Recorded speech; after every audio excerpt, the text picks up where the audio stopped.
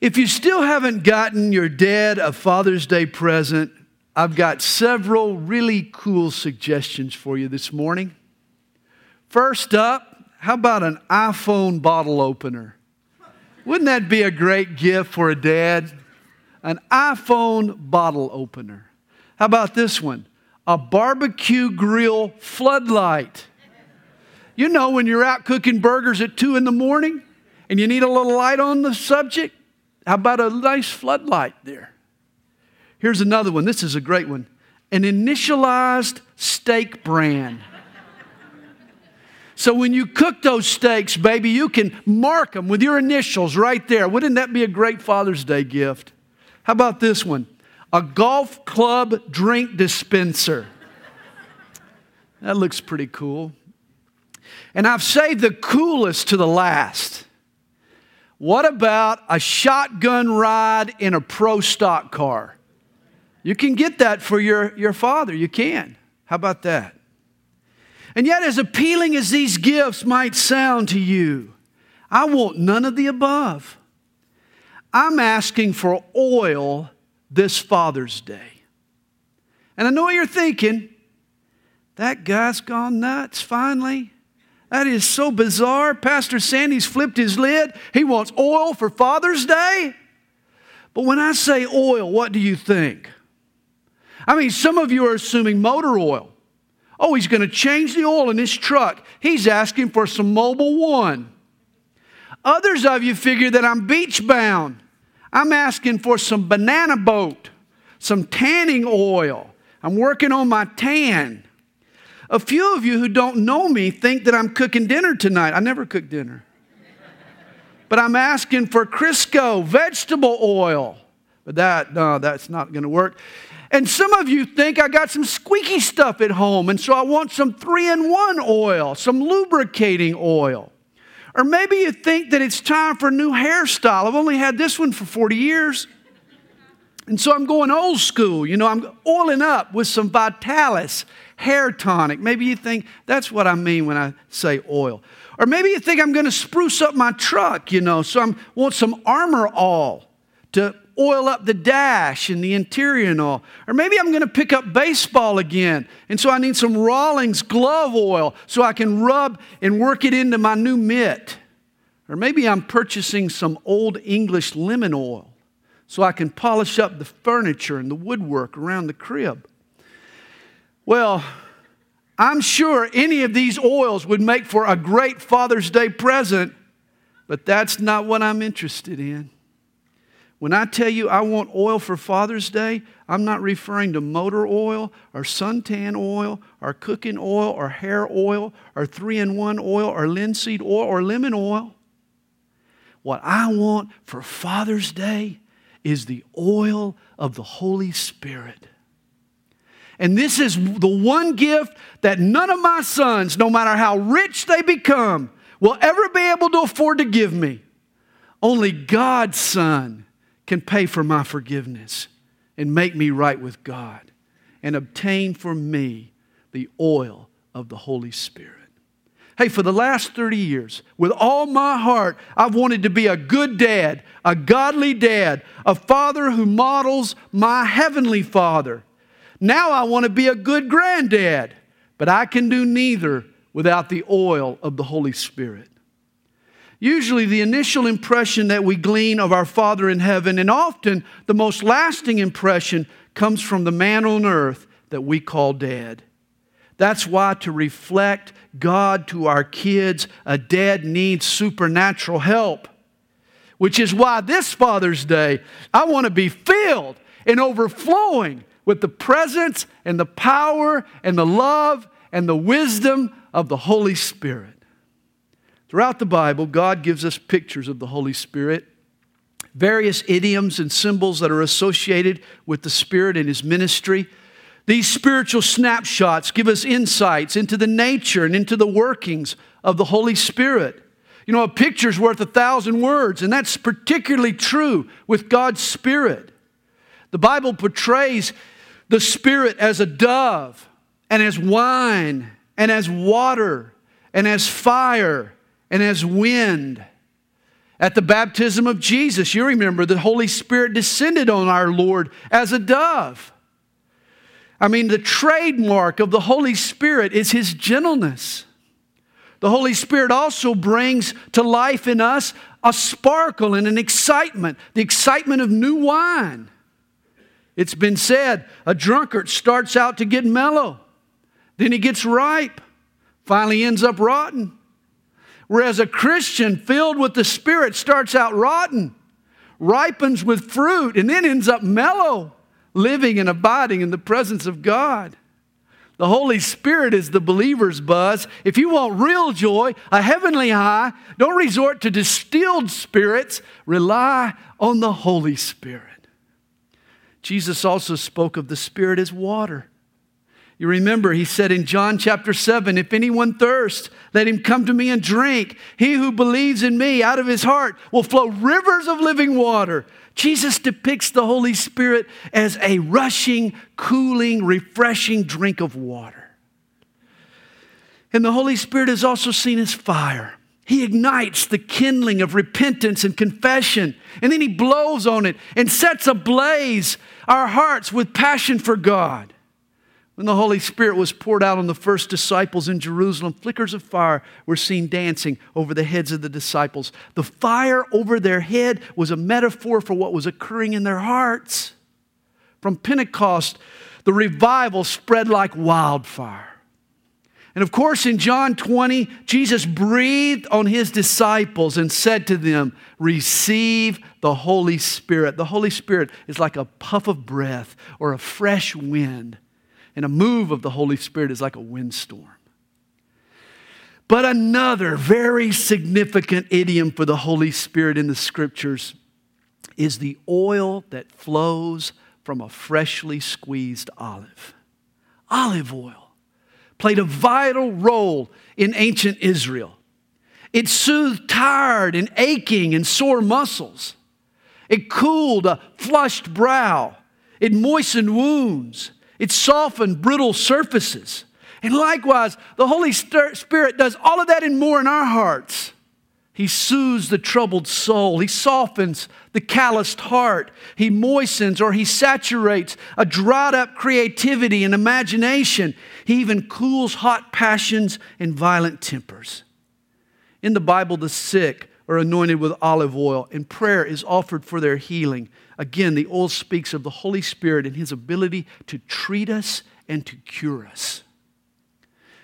Now, it's interesting, when Jewish kings and priests and prophets were inaugurated for office, they were always anointed with oil. A ram's horn full of olive oil was poured over their head. They were soaked in oil. An anointing always came with God's appointing. In a sense, this kind of thing is done today when a coach wins a big game. The players anoint him with Gatorade. The difference, though, is that the coach's anointing is celebratory, whereas a biblical anointing was preparatory. It was anticipatory. Olive oil was a symbol of what was needed to do the important God-given job. You see, God's calling, whatever it might be, is always big shoes to fill. But with God's calling comes God's equipping. And the olive oil dramatized the need for Holy Spirit power. And let me say, another huge God-ordained job to fill is that of a dad.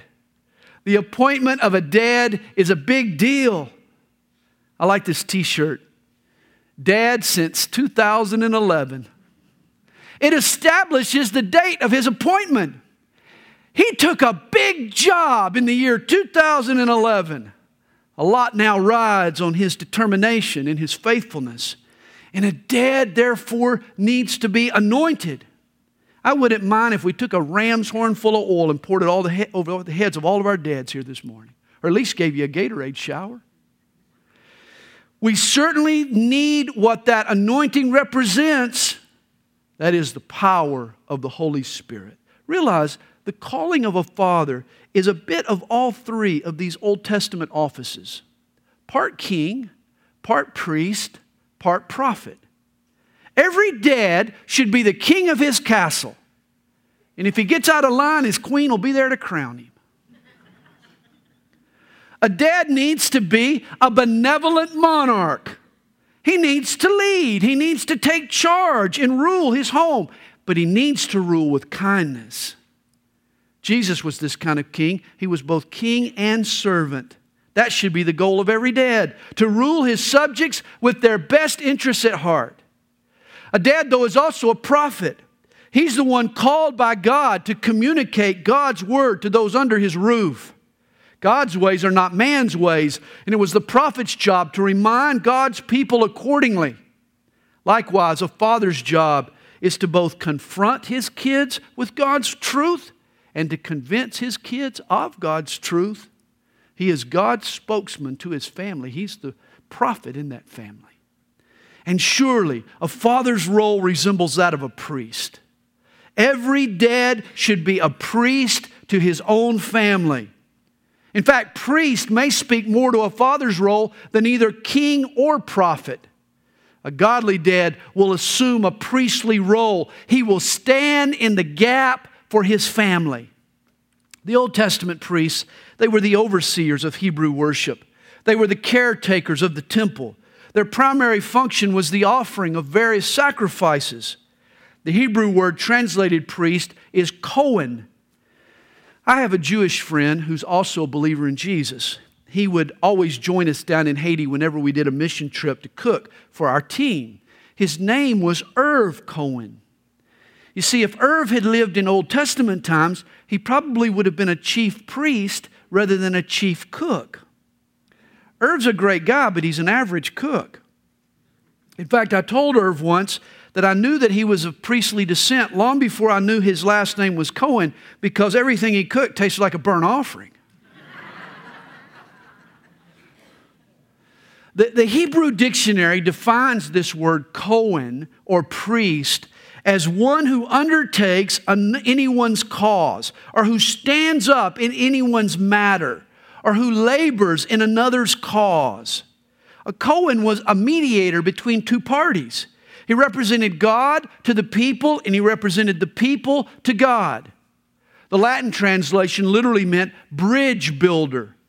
The priests built bridges to communicate God's word to the people and to bring the people's needs before God. They proclaimed God's truth and they interceded in prayer. Now today, in the strictest sense, there's no more formal priesthood. The priestly role was eclipsed by Jesus. This is what the book of Hebrews is about. It refers to Jesus as our great high priest, that he is the one and only mediator between God and man. Hebrews 2 verse 17 refers to Jesus as the perfect priest, the one who was faithful to God and merciful to man. As the God-man, Jesus is our bridge to God, and he's God's bridge to us. With Jesus as our great high priest, we no longer need any other kind of priesthood. And yet, in the life of a child, the priesthood of Jesus can be subsidized in part by the role of a godly dad. For you see, a father is also a bridge builder.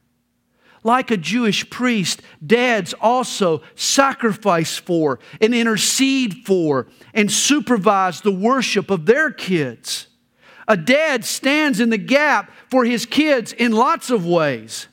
We represent God to them and we pray to God for them. Like a priest, each day a dad undertakes another person's cause. He feels for the trials and struggles his kids face. He seeks to bring his kids hope and help and healing. A father takes a stand for his kids. He offers them moral support and practical help, protection and provision, direction and supervision. And he labors for his kids in a million, often unseen ways. More importantly, a good and godly dad stands up for his kids, even while he's on his knees. I'll never forget an incident that happened one day at the ballpark when my youngest son, Mac, was just a toddler. Mac was innocently throwing rocks, I think innocently, when one of them hit a young lady who was walking by. Well, she wasn't hurt. At the time, Mac didn't have enough velocity to hurt anybody with his throw. But the lady got angry, and she wouldn't let bygones be bygones. In fact, her husband was a foreigner, I think of Middle Eastern descent, who must have been from a part of the world where conflicts were settled with sword fights and kids were beaten in the town square. Because I apologized for my son. I told the man that I would correct him in my time and in my way, but that wasn't good enough for the guy. I mean, he wanted to take matters into his own hands. And I had to physically step between that man and my toddler. I thought for a moment there was going to be an altercation. He might have had a sword, but I had a baseball bat. Finally, the guy backed off. Man, but that incident gave me a new appreciation for the phrase, standing in the gap. And this is what a father is willing to do for his child. He will stand in the gap for his kids, even if it threatens his own safety. Every day, a dad stands between his kids and a hostile world. He resists the evil influences that are trying to attack his kids. He's forced to deal with the mistakes that his kids make, unintentional and deliberate. And I've learned one important truth. It's a lot easier to sit on the sidelines than it is to stand in the gap. Often in the gap, you feel as if you're being shot at from both sides. The world is attacking you from without, while your rebellious kids are resisting you from within. But a father belongs in that gap. That is his place. It's in the gap that his kids are going to rub up against the world and grow desperate for God. It is the most dangerous place to be, but it is the place where a kid begins to learn lessons that will end up shaping who he or she becomes. This is where the Old Testament priest stood, in the gap. This priest, he had a messy, bloody, grueling job. He was constantly squaring up with the people's sin. He would hear their confession, then he would take the knife and he would sacrifice the animal that sin required. And this is what a father does today. A dad who stands in the gap for his kids is not oblivious to their mistakes and to their failures. He knows their shortcomings. But instead of condemning them and being embarrassed by their mistakes and hinging his pride on their performance, he's willing to get messy and bloody and work to see his kids forgiven and restored and made whole. A father loves his kids no matter what they do. Certainly a father should stand for God.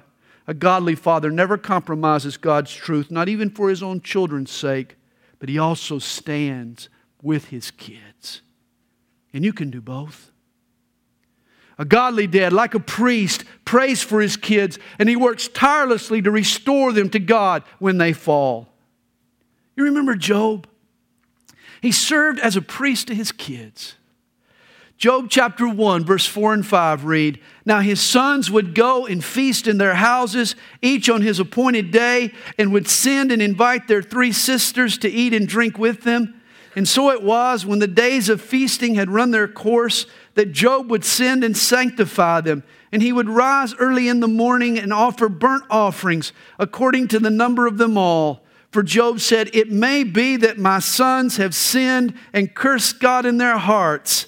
Thus Job did regularly." Notice, Job offered a sacrifice just in case his kids went off and sinned against God.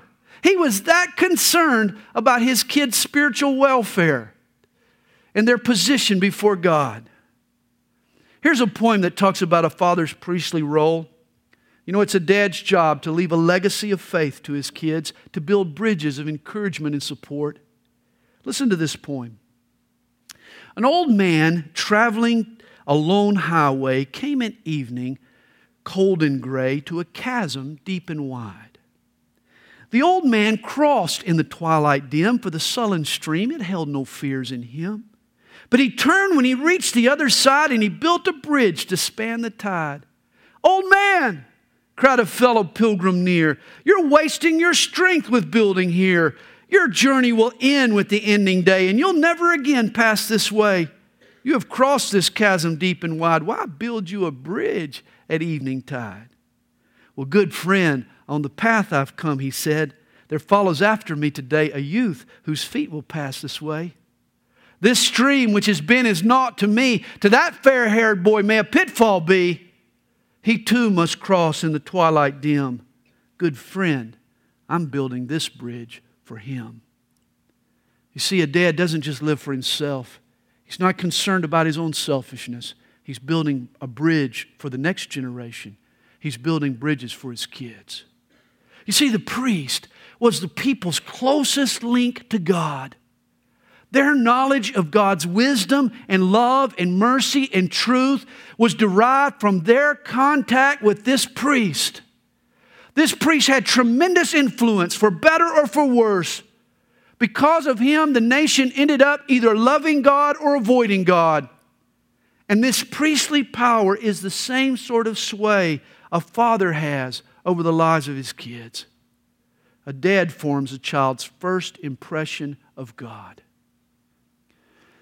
If you ever visit San Antonio, Texas, a must stop is to go see the Alamo.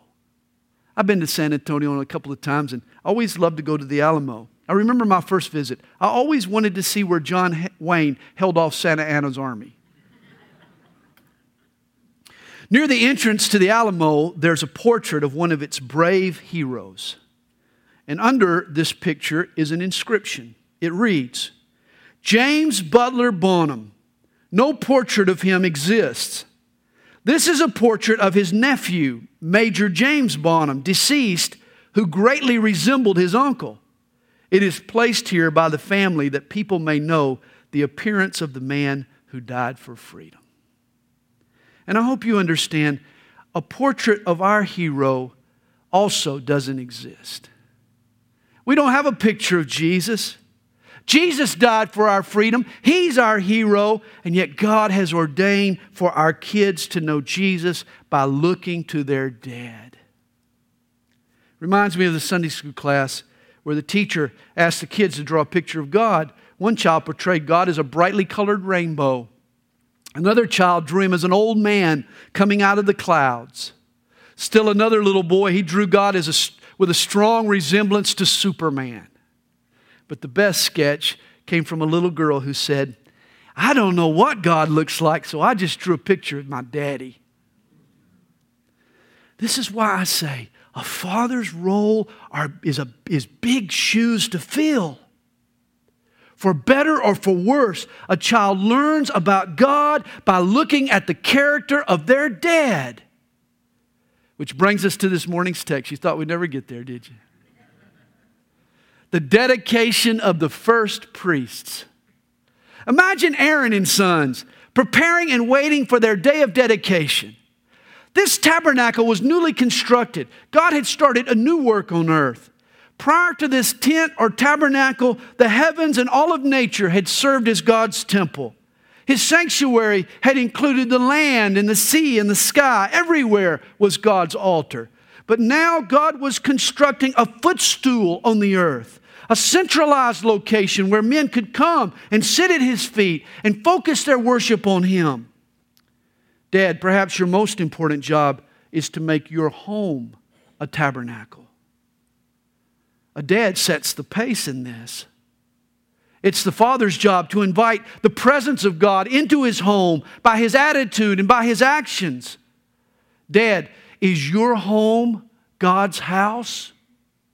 Have you invited Him to enter into your home? Well, the priest was the father of the house of Israel. And God had chosen Aaron and his sons to orchestrate the tabernacle worship. Imagine how Aaron must have felt. God had communicated to Moses that He had selected Aaron's family as the priestly breeding ground. The Jewish priesthood would all sprout from Aaron's stock. A new day had dawned, a new place for worship, a new priesthood, even newly designed uniforms. I mean, put yourself in Aaron's sandals. It's his dedication day. He is assuming a strategic office. He is wearing garments that have been tailored to divinely inspired specifications. Aaron is blown away that all this is happening to him. You remember, God chose him even after the golden calf fiasco. That was Aaron's doings. Aaron had introduced idolatry to Israel, and yet God had forgiven him and now appointed him and was willing to use him. Like some of us dads, we feel so unworthy. And yet God loves us, and He's honored us to take up His banner, to represent Him to our kids. Aaron is thinking, who am I to live and work within the orbit of God's holiness? I think when you see Aaron in heaven, he'll be the guy wearing the t-shirt that says, High Priest since 1445 BC. But here in Exodus chapter 29, it's his first day on the job. No wonder his pulse is racing. No wonder his heart is about to pound out of his chest. He's standing before God to become Israel's first high priest. Exodus 29 conveys God's instructions for dedicating these Hebrew priests. Read with me verse 1. And this is what you shall do to them to hallow them for ministering to me as priests. Take 1 young bull and 2 rams without blemish, and unleavened bread, unleavened cakes mixed with oil, and unleavened wafers anointed with oil. You shall make them of wheat flour. You shall put them in 1 basket and bring them in the basket with the bull and the 2 rams. And Aaron and his sons you shall bring to the door of the tabernacle of meeting, and you shall wash them with water. Then you shall take the garments, put the tunic on Aaron, and the robe of the ephod and the breastplate, and gird him with the intricately woven band of the ephod. The ephod was a smock worn over the priestly robes. And attached to the ephod was a breastplate that contained 12 gems, 12 precious stones. Each one represented a different one of Israel's 12 tribes. The ephod hung from the priest's shoulders over his heart. You see, this garment represented God's love for the people. It also represents our security in Christ. Did you know that as Christians, God considers us to be jewels, to be valuable gems, and Janes and Joshes? We hang from the big, broad shoulders of Jesus. That means there's nothing tentative or probationary about our status before God. We're as secure as the shoulders of Jesus, shoulders that bear the world and that bore the cross. The high priest, you see, he wore this breastplate over his heart as a reminder of God's love for His people. Verse 5 continues describing the priest's attire. You shall put the turban on his head and put the holy crown on the turban. He also wore this holy headdress.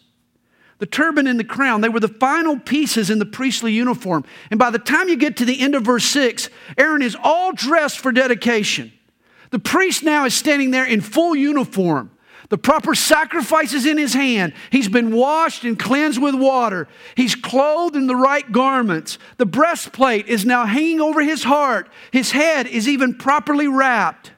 You'd think Aaron would be ready for the job, wouldn't you? He's all spruced up and dressed up for graduation. I mean, he's covered and cleansed and clothed and conditioned and now even capped. But there's one more detail that remains. Apparently, all of the preparations of these first 6 verses were not enough to ensure a good priest. In verse 7, God adds a detail. And you shall take the anointing oil, pour it on his head, and anoint him. A priest was not ready to begin his duties until he was drenched with the oil. And here is the application for all of us fathers here this morning. Dad, you can trust Jesus as your sacrifice. Your thoughts and your feelings can be washed with the water of God's Word. You can be clothed in the righteousness of Christ. You can even wrap your mind in the turban of truth. You have invited God to be at home in your house. You love your kids with all your heart. You treat them as your jewels, and you carry them on your shoulders. But realize, all this is insufficient apart from the olive oil. For you still need to be anointed with the Holy Spirit. I once saw a Father's Day card that on the outside read, "Being a dad can be expensive, time-consuming, frustrating, confusing, and emotionally draining." Then you open up the card and on the inside it reads, "Actually, it's a lot like playing golf." Did you know God gave golf to the human race, especially to the male gender, to keep us humble? You know why they call it golf? All the other four-letter words were taken. It is the most difficult game to master. I mean, even the best golfers don't win every week. Strange things, fluky things happen in a round of golf. And the same is true with rearing kids. I mean, just about the time you think you've got life under control again and you've got your game together, Junior brings home a note from school. Oh no, what has he done now? Missy wants to date some creep. Oh my. The police call in the middle of the night. And suddenly you're right back to where you were before the last crisis. On your knees, crying out for help. This is why a dad needs help greater than himself. You see, if you have kids, young kids, and I mean really young kids, you might be living under the illusion that you have this parenting gig down pat. I mean, you've listened to some episodes of Focus on the Family. You've read all the best parenting books. You've even taken someone's 10-week course. You are now an expert on child training. Well, hold on to your hat, baby. The teenage years are coming. They are fast approaching. And very soon you're going to be facing situations you have no idea how to handle. This is why the indispensable ingredient for successful parenting is God's Holy Spirit. He is the edge every dad needs. The Holy Spirit is a father's secret weapon. As Christians, we know the battle we fight is against flesh and blood. It's not against flesh and blood. The battle we fight is spiritual. It's against spiritual wickedness. We battle the flesh, the world, the devil. And those are the foes we face in our parenting. The flesh wants to cripple our kids. The world wants to draw them into temptation. The devil wants to finish them off. And this is why every parent needs a spiritual arsenal. Conventional weapons are not enough. You don't fight a nuclear war with conventional weapons, and neither do you fight a spiritual battle with fleshly techniques.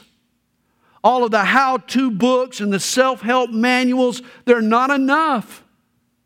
We need weapons that can counter spiritual forces. We need the power and gifts and wisdom and strength and love of the Holy Spirit. I started out as a father believing that a paddle was my most important tool. But you see, it didn't take long for my kids to harden up on both ends, the head and the seat. Now I realize that my most effective tool in parenting is not the paddle, but prayer. Priestly intercession is a father's most strategic tool. Steve Farrar, he writes this of a praying dad. He says, a godly father is the unseen spiritual submarine who lurks below the surface of every activity of his child's life. A man who has put on the full armor of God and goes to warfare on his knees is a force to be reckoned with.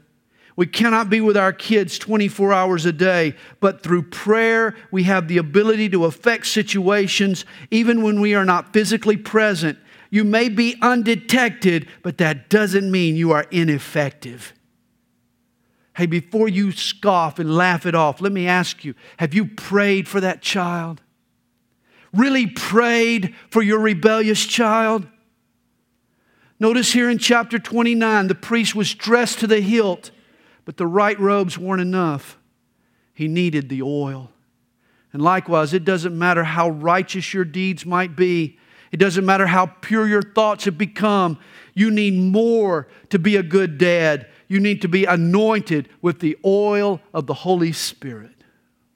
Good works, Bible knowledge, even strong love are important. But you know what? They don't always impress our kids. But here's what your kids can't deny.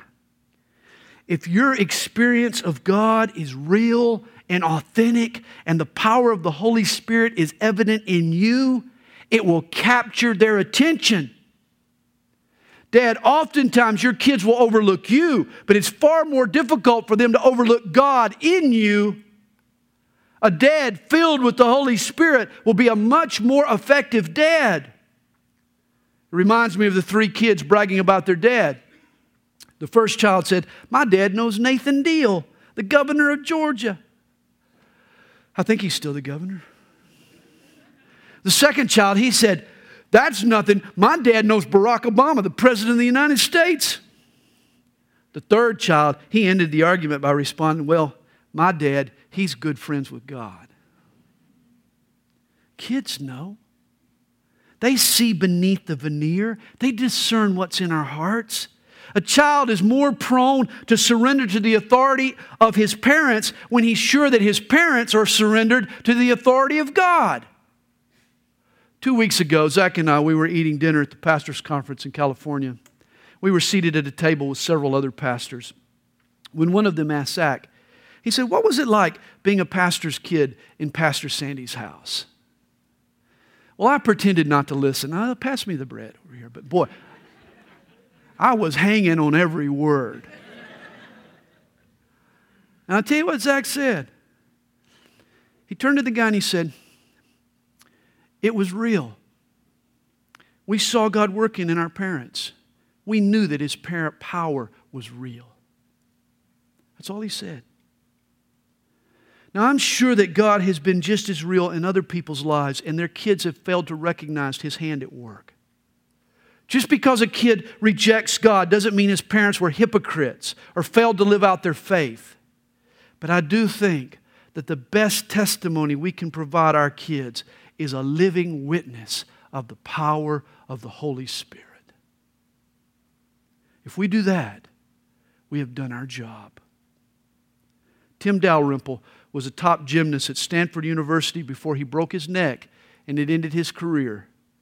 Tim had plenty of reasons to deny his Christian faith, but he had one big reason to hold on and trust God. He writes, "It was the example of my father. I saw in his life something undeniably true I couldn't explain away." This is why I say a man's best friend, certainly a father's best friend, is not his dog or his army buddy or his old teammate or even his wife. It's the Holy Spirit. Men, if you want to be the priest in your home and stand in the gap for your kids, then you need the power and presence and peace of the Holy Spirit. Once there was a little girl, she posed a question to her mom. She said, "Mommy, if the stork brings us babies and if Santa Claus brings us presents and if Jesus gives us our daily bread, then why do we keep Daddy around?" And I hope this morning I've answered that question. It's because every home needs a benevolent king who will lovingly lead his family. Every home needs a brave prophet who will speak truth to his family. And perhaps most importantly, every home needs a faithful priest who will stand in the gap for his family. Every child needs a dad willing to stand in the gap between God and this world with he or she in mind. A man with a heavenly calling to represent God to his kids and to intercede on behalf of his kids to God. A father's goal is not just to pay the bills and take out the trash and mow the lawn. It's to reflect God. And that's why every father needs the Holy Spirit. Have I said that yet? I'm praying that this Father's Day, as well as all our days, God will pour out the oil of His Spirit on you and me.